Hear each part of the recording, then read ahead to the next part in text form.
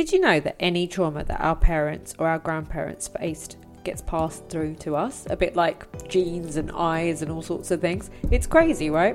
Here on Heart's Happiness, I, Manpreet Johal, go through my own story of how I discovered the impact of generational and childhood trauma on my own life and how it was impacting my mental and physical health, my self-esteem, my romantic relationships, even my career choices.